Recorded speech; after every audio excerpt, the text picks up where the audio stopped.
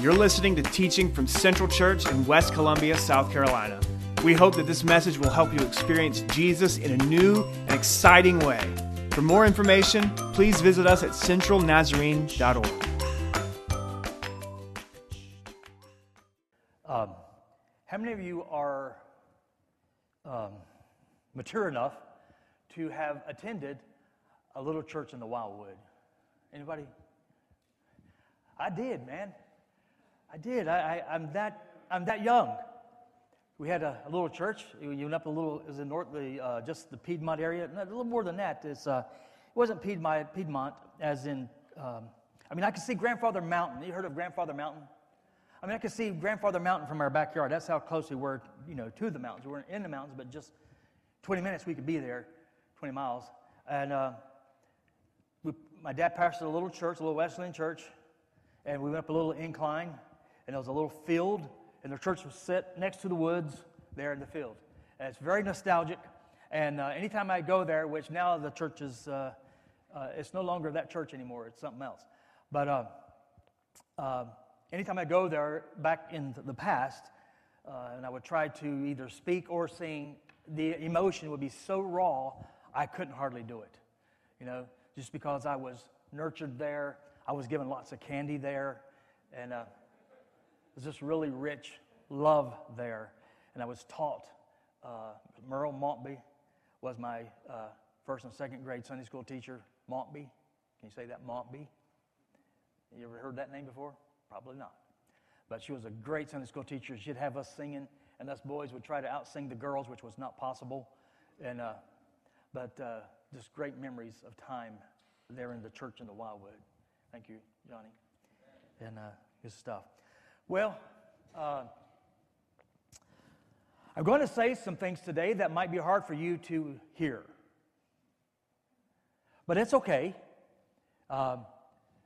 You need to hear it. Just because something's hard to hear doesn't mean that it doesn't need to be said. Is that correct? My mama said something like that to me on more than one occasion. And almost always, she was right. And it could be that although what I might say might be hard for you to hear, it could possibly be that I might be right. And so what I say, I will say with care and with conviction and with the utmost awareness that I'm speaking to the people of God in the house of God from the place where the things of God are spoken of. So, I'm going to read you a passage of Scripture which I'm only going to read a verse which I've read at least 2 other times in the last 6 weeks. And this is the last sermon of this particular series we've been on about the eschaton. And I thought that would just bless your socks for me to say it that way. That's why I said it. Or the end. And so the passage I want to read. Now, this particular passage is repeated in Mark and in Luke. But Matthew gives the bigger exposition of it, and so we're going to be with Matthew, but we'll touch on Luke and Mark as well because they all are talking about the same thing. It is a sermon of Jesus, and it has come to be known as the Olivet Discourse. Now, it's not talking about Olivet Nazarene University. Do we have any Olivet people in here? Not that Olivet. The Mount of Olives, which is on the east side of the old city of the city of Jerusalem, and if you looked out to the east from the city of Jerusalem, you would see the mountain there, the Mount Olives, and it's a significant mark in Israel's history, and on the east side of the temple. And so Jesus is there on Mount of Olives, and he gives this what is called the Olivet Discourse, or the Sermon on the Mount of Olives. It is not the Sermon on the Mount, but he is dealing with his second coming. And so that's what we're going to talk about. The sign, and we've been talking about signs, the sign of the second coming of Jesus. And I know that gathers a bit of attention across the world and in literature and in TV. So it's interesting that the Gospel of John does not include this discourse. Of course, he's not part of the synoptics. The synoptics tend to repeat the stories and give it from different angles. John doesn't deal with it. The focus of, now try to stay engaged with me because what I'm going to say is real important. I mean, I've thought about it long and long, and I kept this sermon for this day at the end because I needed to lay down some groundwork before we get to this point. And I've already spent a bit of time talking about the signs of the times. And we have generally misused that statement. The signs of the times we have generally used to mean signs of the end of time, which was not anything what Jesus was talking about when he said that. Okay, he wasn't talking about that. Now, I know you've heard that like 1,000 times for 100 years. So it's hard to unlearn that, something you've heard that long over and over, and then relearn it in a different kind of way. So when we say signs of the times, he wasn't talking about, when the words are used, he's not even talking about the end of time, he was talking about the time in which we're in. To be able to recognize the movement of God in the time that we're in. That's what he's talking about, and that's far more important for you and me. Because we need to recognize what is God doing right here, right now, in the life I'm living. That's far more important. It just really is. Because if you're thinking over there and you're not aware of God's movement right here, right now, in front of you, you're not going to be ready when that time comes. So to be able to recognize the time is one of them. And then there was a second phrase, and for whatever reason, I spent so much time on the first phrase. What was the second phrase? Anybody can remember? Signs of the times and the end of days. You know, people use that phrase. Well, we're in the last times. And so what they mean is we're in the last times right before Jesus comes back. But I tried to lay out you, scripture by scripture, line by line, that the last days begin with Jesus. So you really can authentically say we're in the last days. But you need to understand when you say that since Jesus came into the world, we've been in the last days. Okay? Okay, so that's just the truth of the matter. So I hope that you don't stumble over that. But now you may stumble over the next thing I say. But I'll be very careful, and my door is always open for you to ask follow-up questions or whatever, but I will try to lay it down very carefully so that you can at least see what I'm saying, whether it's scriptural or not. And so the focus of the discourse that Jesus is giving on the Mount of Olives is one to give the focus of it, the focus of what he's trying to say. And I think if you'll read this with maybe understanding and putting some, maybe try to hear some of what I'm trying to say into your reading of it, that you might be able to capture this, is that he is trying to give them admonition. Admonition is what? What is admonition? Knowledge or instruction. That's what an admonition. I admonish you. I mean, I'm telling you this. I'm telling you this for your good. So he's giving them admonition or instruction. I'm telling you these things. And also to encourage them. Admonition and encouragement. His focus is not to predict the end of the world.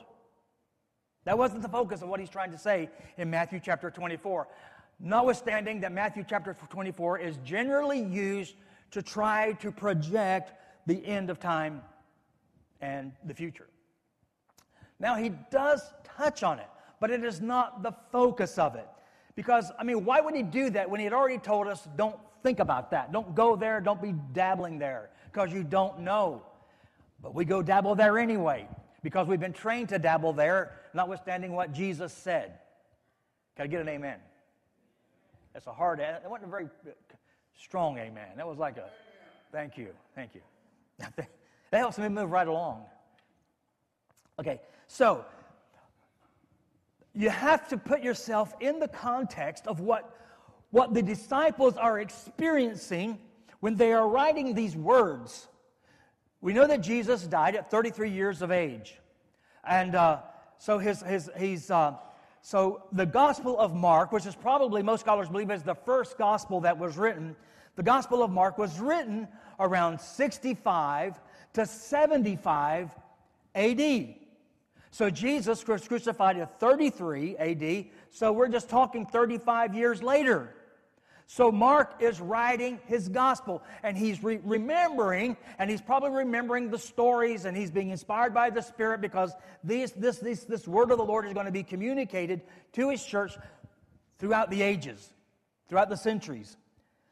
And so it's real important to understand that what is happening at the time that Matthew and Mark and Luke are writing these Gospels. They aren't writing them in a vacuum. They're writing, so if I say 65 to 75 AD, what is happening in Jerusalem about that time historically? It's being destroyed. Come on now. So this is why the disciples are writing words of admonition and of encouragement and hope, because what they understood about the world and how the world worked and how theology worked and how God involved himself in the world was literally being destroyed. History tells us that the Roman general Titus, because of a rebellion, the Maccabean rebellion that had sprung up because of great wickedness that the Gentiles had brought into Jerusalem, there has been a great revolt, and Rome had decided enough is enough. So Jerusalem is going to be destroyed. Jesus had already predicted that Jerusalem was going to be destroyed some 40 years earlier. So Titus shows up with a big army, and this is the thing. It's about the time of the Passover, and you know at the time of the Passover, Jews from all over the area make their way to Jerusalem. It was a high and holy day. It was a day when they really celebrated, they commemorated God's acts in history at Jerusalem. They always prayed, they always hoped that they could celebrate Passover in Jerusalem. It is now Jews from all over the region are making their way, their pilgrimage, if you will, to Jerusalem. Now, just how crafty Titus was. He wasn't a Roman general for nothing. He was crafty, he was smart, he was a general, he was a warrior, and so he let every pilgrim that were on their way. Now, see, somebody like you or me would go, "You ain't going to Jerusalem, go back home." Now, he was much more crafty than we are. He said, yeah, go ahead, go on in Jerusalem. And what he did, he had hundreds and hundreds and thousands of Jews coming from all over the region, coming to their pilgrimage to Jerusalem. So Jerusalem was packed with pilgrims, Jews from all over the area. And he let them go in, but he wouldn't let them come out, so that they would use up the resources of Jerusalem faster and starve them to death. So he laid a siege to Jerusalem. Let anybody want to go in, you can't come out. And they ran out of stuff pretty quickly. It was a horrible time. And thousands of Jews were killed. 100,000 put on crosses lining the streets. It was a horrible, horrible time. The early disciples, the early followers of Jesus had been told that he's coming back. This was the message. He's gone into heaven. We saw him go with our own eyes. We're not telling you some fanciful fable. We saw him. We touched him. We talked with him. We saw him walk on the water. We saw him take fish and bread and feed 10,000. We saw these things with our own eyes. We saw him raised from the dead. He has ascended to heaven, but he is coming back. So you can imagine, it might be something analogous like this. Like, for instance, if how many of you were alive when the Twin Towers were hit? How many of you saw the second plane hit the building? So many of you. So do you remember that horrific feeling that hit you in the gut of the stomach when you saw that happening? And you saw the smoke engulfing the city of New York, and you saw people running for their lives, and you saw people falling out of buildings, and you were like, oh my goodness, oh my God, I say that respectfully, what is going on? What is happening?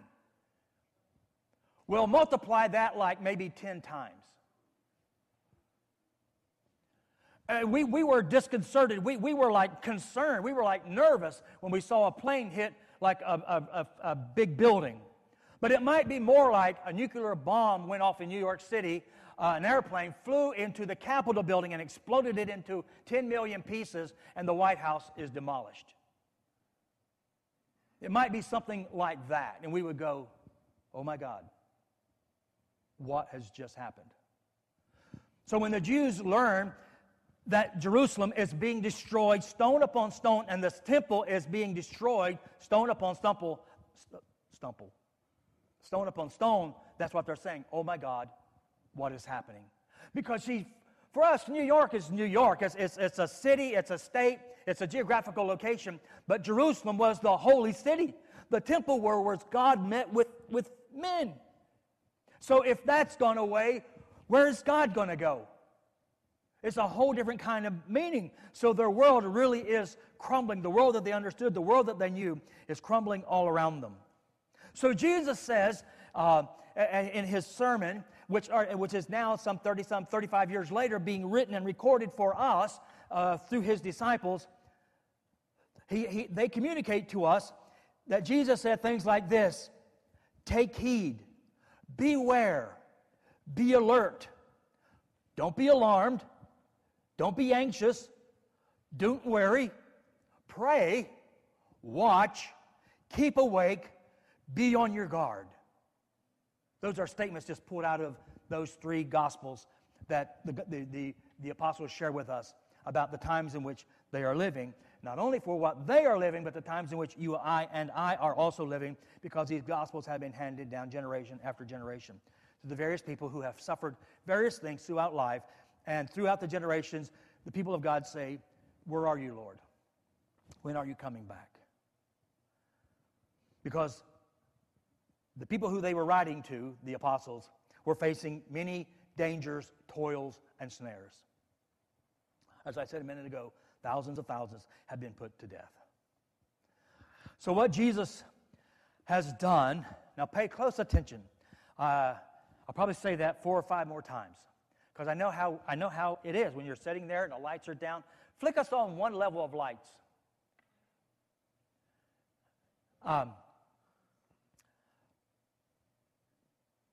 Because if it gets too comfortable in here, you know, the old synapses stop firing. The old brain begins to shut down. And this is real important. At least I feel like it is. So now I've said this in a certain kind of way. I'm going to say it again. The events that are mentioned in Matthew chapter 24. He mentions several. Let me see if I can find them real quick.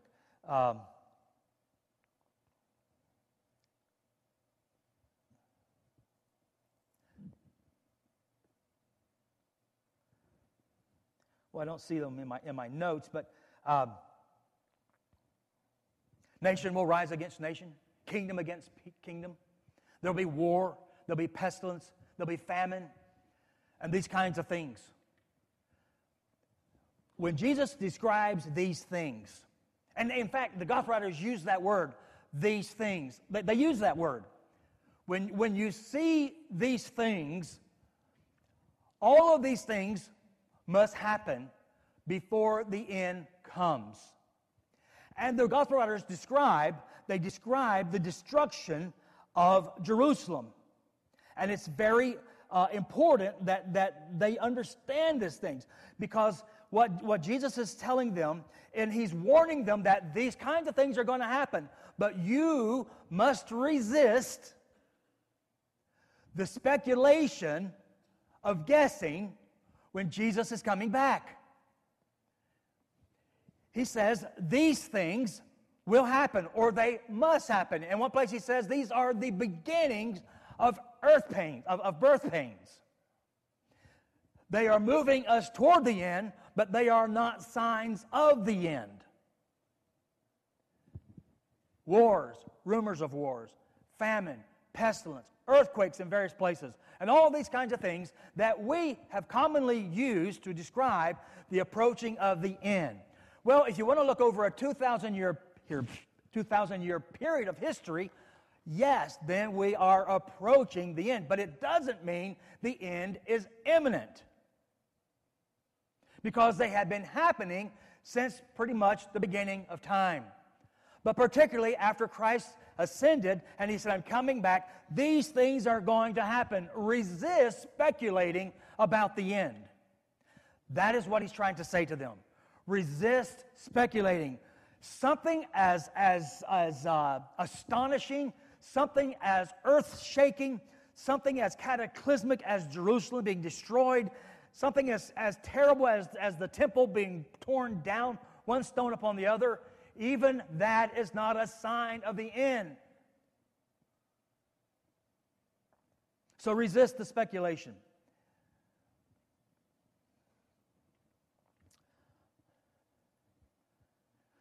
So Matthew, particularly, makes a clear distinction between these things, wars, rumors of wars, famine, pestilence, earthquakes in various places.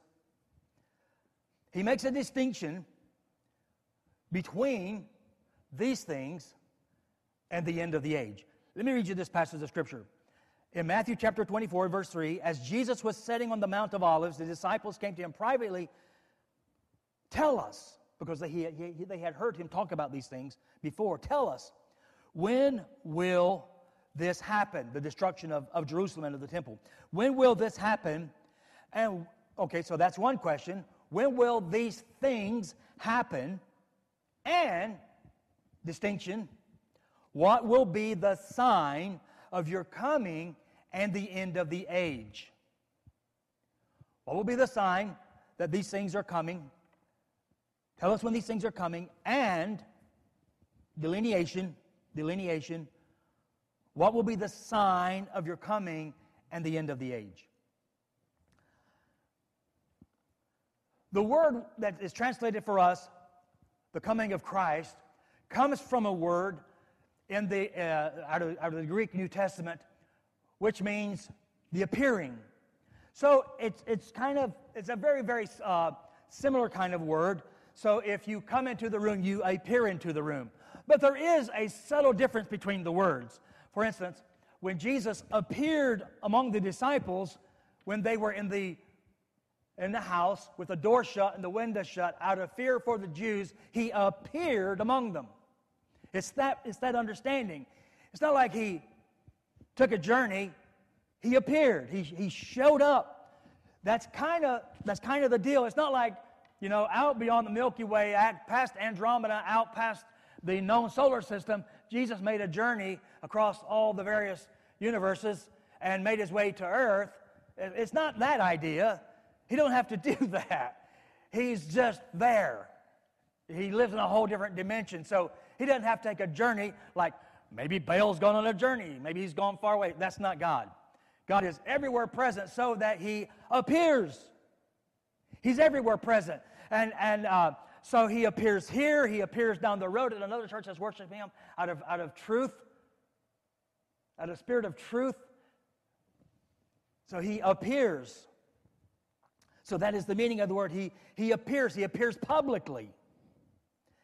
Now, I want you to notice, because it's important, when what the Bible says, it says it on purpose. And we don't have to read into it. And we need to read out of it and let it speak for itself. And I've showed you how we have misused words by reading into the words our own concepts of what we might think might be going on.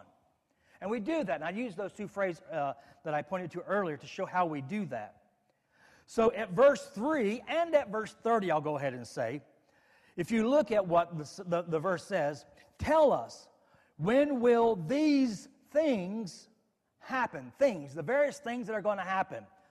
The wars, the rumors of war, the earthquake, the pestilence, nation against nation. When are those things going to happen? And then, now this is important. Don't lose sight of this. Don't lose sight of this. What will be the sign? What was different about that? Singular. Not signs. Not signs. In the Scriptures, when it talks about the appearance of Christ, it does not use the word signs in the plural. It uses the singular sign. And it's an important distinction, which is somehow how we've kind of gotten off, because we read all the things that Jesus says, these are not signs. These things will happen. Earthquakes, wars, these things will happen before the end comes. But they are not the sign. What is the sign of your coming and the end of the age? And that's an important distinction. And the Bible uses it on purpose. It wasn't an accident. It wasn't like a second thought. Now, okay, is your brain firing? Look at your neighbor and say, I think I'm awake. Taking a deep breath. Don't breathe on anybody. Okay, breathe into your mask. Okay, all right. I say that so that we can get some oxygen firing, because this is important. Because this is where you could stumble. All right. Now, most of us have been taught from earliest times, really since I was able to read the Scripture. Read the Scripture. Yeah, by the time I was reading the Scripture, I was listening to sermons. I went to church all my life. Didn't necessarily mean I was listening to sermons. I was trying to get some candy from my aunt, or picking on my brother, or drawing. And Vicki wants me to move along from my analogy, or my example.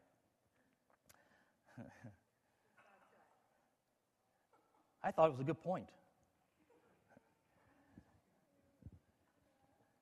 Okay, so most of us have been taught from earliest times a particular line of thought or particular teaching on eschatology, the study of the end. I can tell you that scenario pretty much backwards and forward, because I was taught it from the time I was able to listen to sermons. And it pretty much was every book I read when I was in Bible college and in my first years of pastorate. And it is what I myself preached for several years. But as I began to study, and as I began to broaden my horizons, I began to look at what the church has taught over the centuries and throughout the world, I realized, wait a minute, something seems askew here. Okay, have I got your attention? So, what we have been taught, and we generally believe, because it's mostly all we've been taught, is that what's called a pre-tribulation rapture view of eschatology. Do those words mean anything to you? A pre-tribulation rapture theology. Now I'm going to briefly describe it. Now I don't have time to go, I'm not preaching on that. I'm just going to try to describe it just in case anybody doesn't know what I'm talking about. You'll have some idea, and maybe there'll be a word or two that you go, oh yeah, I heard about that. So it involves things like an apocalypse at the end of the world. It involves something like a sudden secret rapture where Christians are called up and raptured out of the earth. It involves a 7-year tribulation period. It involves an Antichrist who rules on the earth, and it involves a great battle called the Armageddon, and it involves a 1,000-year reign of Christ, and it involves Satan being bound for 1,000 years, and then at the end of that 1,000 years being released, and then going and making havoc again in the earth. And then it involves a great deception of humans who were born during that period, and a great judgment and a lake of fire. Did any of that ring a bell or kind of sound familiar to anybody? Well, it pretty much is what most of us, I would be surprised if not 90% of us, have been taught all of our life. And we don't know something different than that. Now, we know that there are various views. For instance, like some believe that there is a pre-rapture, some believe in a mid-rapture, and some believe in a post-rapture. And so we have various nuances in the particular theory. But at least it's that theory. It's just some various nuances of it. But this is what I need. And that's okay. That is okay.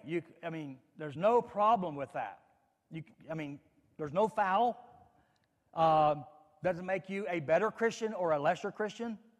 But I just need you to understand this, because I am a teacher, I am a pastor, and I'm a preacher. So this is a teaching moment. You ever had that moment with your kids? My helper on the front row. Oh, we got a teacher. Okay, this is what you need to understand. And this is very, very important.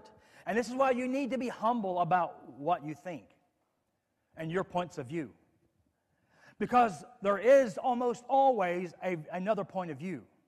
And it doesn't mean they're bad or they're wrong. It's just a different point of view. And what we do is we turn around and attack a person, and all they had was an opinion about something. Because that's what they know. That's what they thought. That's what their mind is put together.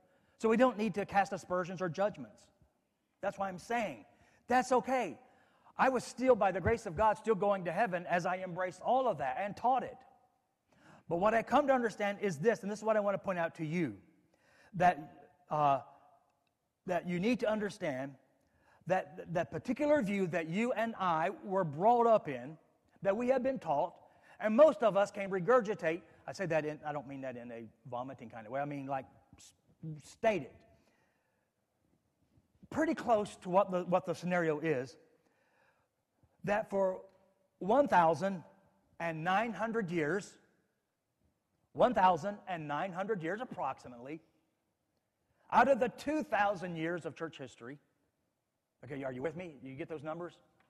Out of 1,900 years approximately, give or take a decade or so, out of the 2,000 years of church history, that has not been taught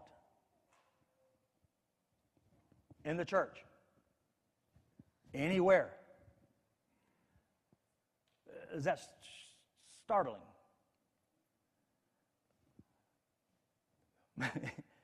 It might be. It probably comes as a surprise because if you turn on the TV, you're not going to hear that. Because almost 100% of everything preached on TV is the message that you and I have been taught. Because it comes out of a particular systematic theology and out of a seminary that largely dominates probably 90% of all the teaching that's on TV. And it is out of a Reformed Calvinistic view. There are some significant Pentecostal teachers that have joined in with that, and there are individual teachers and preachers within various schools of thought that teach it. But this is what I want, and that's okay. My dad, who's 87 years old, who has preached his entire adult life, teaches it. This is how I learned it. He taught it to me, and I could almost give it to you verbatim. But it comes out of a particular stream. And before the 1900s, it wasn't known in the church. So the concept of a secret rapture of the body of Christ is a completely absent concept of the church, of the whole church, for almost its whole existence. Now, if you've never heard that, that can be startling. If you've never been taught that, you can I never heard that. I know. That's why I'm saying it. So if you have grabbed hold of something that has not been taught in almost the entire history of the church, 1,900 out of the 2,000 years it's existed, it would at least give you pause to say, what is that? Wouldn't it? Just as a guess. So, now this is important too. Now, we don't embrace hardly any of these denominational names I'm going to throw at you. But when I say it hasn't been taught or believed throughout the whole history of the church age, except for the last 100 years. And, you ready for this second? Only in the United States. I mean, these are big things. Who started what? John Darby, a guy by the name of John Darby in Edinburgh, England. That wasn't part of my notes, but John, because I wouldn't want to go there. John Darby in the late 1883 in Edinburgh, England, postulated the scenario. And it came across the ocean and was embraced by the leadership of Dallas Theological Seminary. And from there, various professors and teachers began to teach it to their pastors, and it just proliferated through the American culture. It is not taught in the Roman Catholic Church. I didn't expect a gasp right there. It is not taught in the churches of Western Europe. It is not taught at all in the Eastern Orthodox Church, the Coptic Church of Egypt, the Orthodox churches of Russia, Ethiopia, Greece, Romania, Siberia, Ukraine, and any other churches in the Eastern Bloc of the world. Basically, anywhere where Christianity has gone for 1900 years throughout the whole world, in all of its history, except for the last 100 years in the United States, is that understood? Was it even thought of or taught? That's not heresy, because it totally embraces the beauty and the deity of Jesus. So it's not askew. You're fine. You're fine. I'm just trying to let you see that that's bigger than we are. It's not a bad thing. It's just not currently believed by most of the Christians who are on the planet Earth. But it is believed by many Christians in the United States.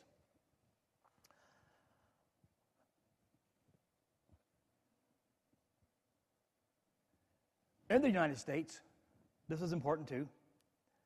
I gave you some global churches, and these are global churches as well. They just are more prominent in the United States. It's not taught in the Lutheran Church. It's not taught in the Methodist Church. It's not taught in the Episcopal Church. And let me give you a big hello. It's not taught in the Church of the Nazarene.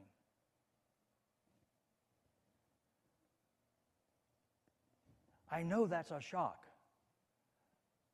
But it is not taught by any prominent church you can basically name, except there are some individuals within various schools of thought who buy into the idea and teach it. I did it myself. I was still an honest, God-fearing, serious student of the Scripture. But I just didn't know this. I didn't know that we were the only ones teaching this in the history of the church throughout the world. And that rattled my cage.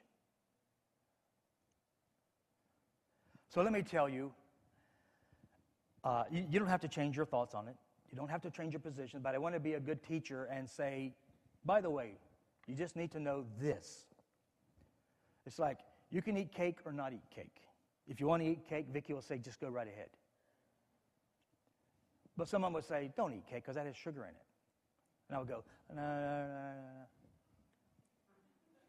Don't make me a bad person, okay? But let me tell you what every church throughout the history of the world, in every country in the world, throughout the ages of the church, embrace. And this you can bank your life on. There are all kinds, now this is not the statement, there are all kinds of scenarios about the end of the age and how it's all going to unfold. But there is this statement. You'll recognize it. Christ will return and will judge the living and the dead. That is what you can fully, wholeheartedly embrace and not be askew at all. That statement was hammered out first because as the church was getting these gospels, you see, the Bible wasn't put together until 300 and some years after Christ was born. So they had these texts and they were putting them together and building a Bible to pass down through the generations. So as they were hammering out the faith, there were scholarly men gathered together in various places, and they would hammer out what the church believes. And in 325 AD, they hammered out for the church, because there was all kinds of heresies going on at the time. They hammered out the Nicene Creed, which was written in 325 AD. It was further approved by the Apostles' Creed, written in 309 AD. So in the 3rd century of the church, this statement was written down, it was affirmed, and it has been confessed by the church from that time forward. So, what is the sign then? If all those other things are not the sign, and you could write your own book about what you think the sign is. So what is the sign of the appearing of the Son of Man in the end of the age? That's what the disciples ask in that verse, Matthew chapter 24. Then what is the sign? If these things are not the sign, even the destruction of Jerusalem and the tearing down of the temple, then what will be the sign? Then what are we to look for? All those things are not the sign of the end. So what is it that we're looking for? Well, let me tell you what the Bible says explicitly. You don't have to guess. You don't have to come up with some kind of fanciful kind of description. And it is this, plainly put, the second coming of Christ. Now, when I say that, I know that in the premillennial rapture view, there is a secret coming of Christ, and then there's a second coming of Christ. I understand that. But when I say the second coming of Christ, I mean what the Bible says the second coming of Christ will be public. It'll be public. It will not be secret. It will be open for everyone to see, and it will be visible in the whole world. When he came as a babe born in Bethlehem, he came veiled in flesh. Veiled in flesh, the Godhead see. Hail the incarnate, enfleshed deity. But when he comes the second time, he will come with resplendent glory and power. Matthew says, in Matthew 23 and verse 26, his coming, his appearing, will be like lightning that flashes across the sky, the whole sky. Everybody within hundreds of miles can see that large flash. And that's what Matthew is saying. When he comes, it's going to be like lightning striking in the sky. He's just going to appear. And every eye will see, and every TV camera, ABC, NBC, MSNBC, whatever else there is, Fox News, every camera will turn skyward. And the little person over in a little hut over in Ethiopia has a cell phone. And they're going to get a beep, a warning sign, some kind of emergency signal. And they'll look at it and go, my goodness, what is this? This might be what Christians have talked about, the second coming of Christ. And the trumpet will sound.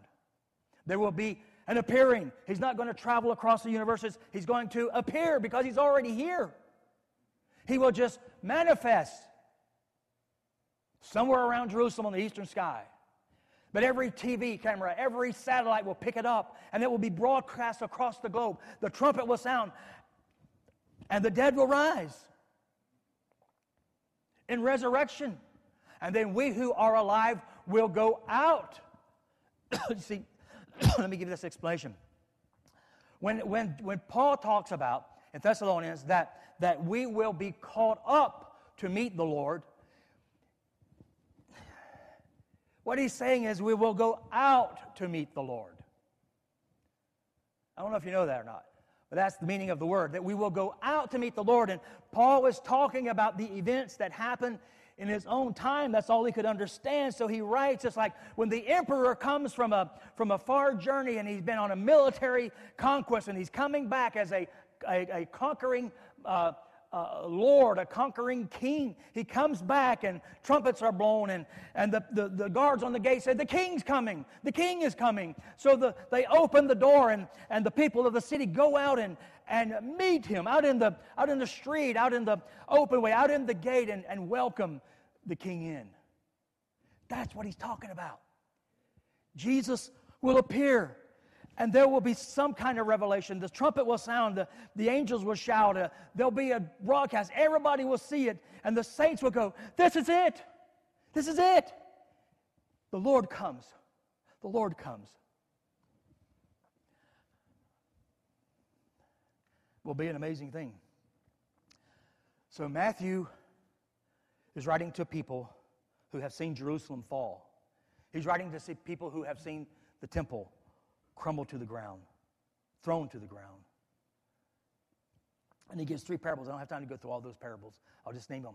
The 10 bridegrooms, the 10 talents, and the sheep of the goat. Now, of course, he's recording Jesus. So the question is not, you see, because they were asking with most sincerity, where is he at? Our lives are being destroyed. Our families are being killed. They're being hung. They're being put on posts. They're being burnt like torches. Where is he at? Why is he delaying? We're in grave danger. You see, when you're the one suffering, you're crying out. See, it's no big deal to us because we're not. Where's he coming? And Peter talks about that in 2 Peter 3:3. So the question that Matthew was trying to address is not that you're having to wait. You're having to wait. And we can't tell you why we are waiting. He said these things are going to happen. But he said those are not the sign. He will give a sign. It will be a sign. And the sign will be when he appears. So the question that Jesus gives to us through Matthew, through Mark, through Luke is that if you're going to have to wait, then how do you wait? That's the question for you and me. How then do we wait? The admonition is, don't be caught off guard. Don't be because he's and Jesus gave these parables and examples, who gave his stewards resources, and he went away and he came back and the steward had squandered his resources. So what he's saying is, don't squander your resources. Don't get slack. Don't get off guard. Don't get your eyes off the prize. Remember, use your gifts and resources wisely. As a faithful steward of your life, you're going to give an account of your life, and he's going to show up, and we're going to meet him. So continue the mission of Jesus. Continue the mission of God in the world. And what is that? To bear witness to he's coming, and that God has reconciled the world to himself through his Son Jesus, and to call others to salvation, to seek out and to help work in cooperation with God the salvation of the lost and the blind. So as Jesus was in the world, so ought we to be in the world, busy about the Father's business.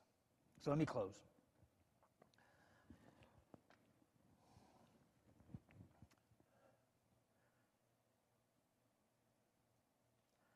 Remember Jesus when he was 12 years old and his mother and father were scolding him a little bit for disappearing, and he said, don't you know that I've got to be about my Father's business?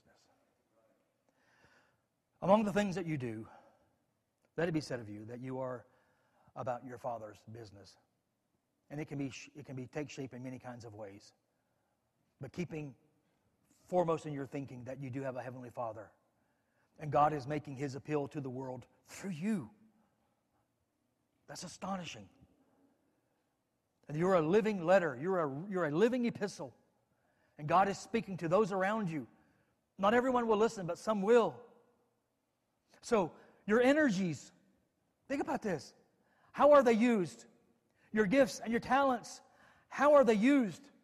Your resources, how are they used? We absolutely do not know when Christ is coming back. We do not know the hour. There is not a particular sign that says, oh, get ready now because there's a sign. He is the sign. His appearing is the sign that the end of the age is here. This is what the Scripture says. So, the church throughout its history has confessed this and believed it. Many, many, many have believed and made preparation. They have made sure there's oil in their lamp, the oil of the Holy Spirit. They've made sure that they have used the Master's resources to the best of their ability.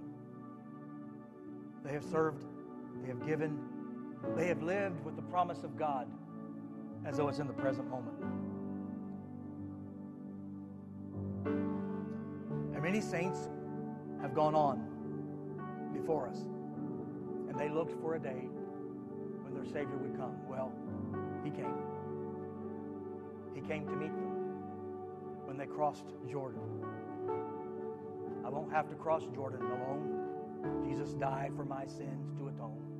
When the darkness I see, He'll be waiting for me. I won't have to cross Jordan. So when Joyce closed her eyes and breathed her last breath, I can almost guarantee you, unless Jesus just out of graciousness let Pete show up, but he was there.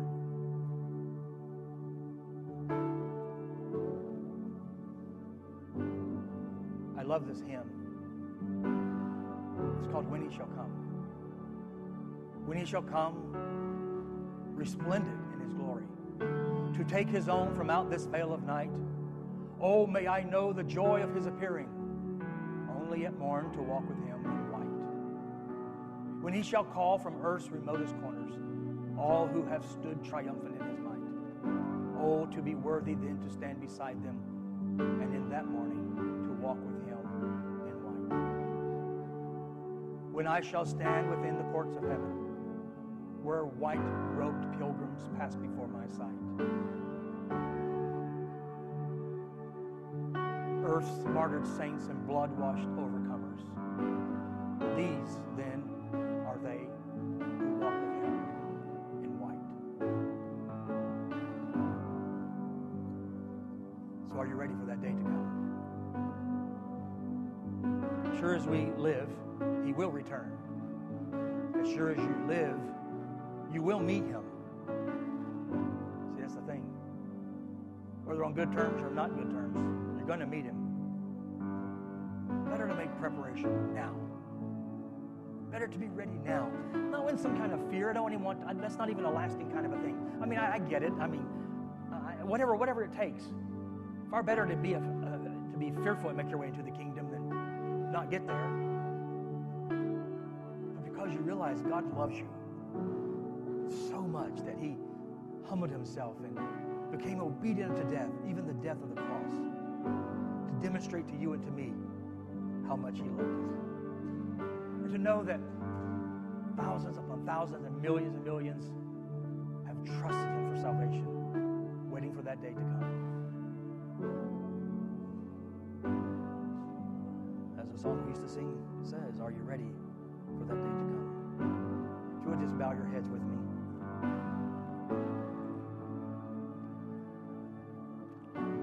Lord, you always said today is the day of salvation.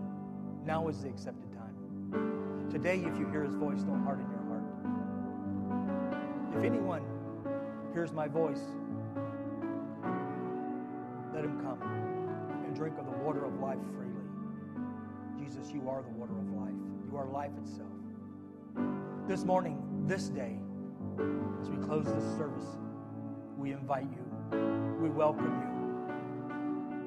As the early church in the first century cried out with a conviction that we don't know about, even so, come, Lord Jesus. We still say it. We don't live under the conditions they did, but we have read about it. We see the trauma in our own world. Even so, Lord Jesus, come. And though you're appearing, if it should be delayed and we don't see it in our lifetime, we invite you to come and take up residence in our life here and now as we make preparation to see you sooner or later. Hear our prayer as we pray in Jesus' name. Amen. Amen. The Lord bless you. The Lord keep you. And you are dismissed.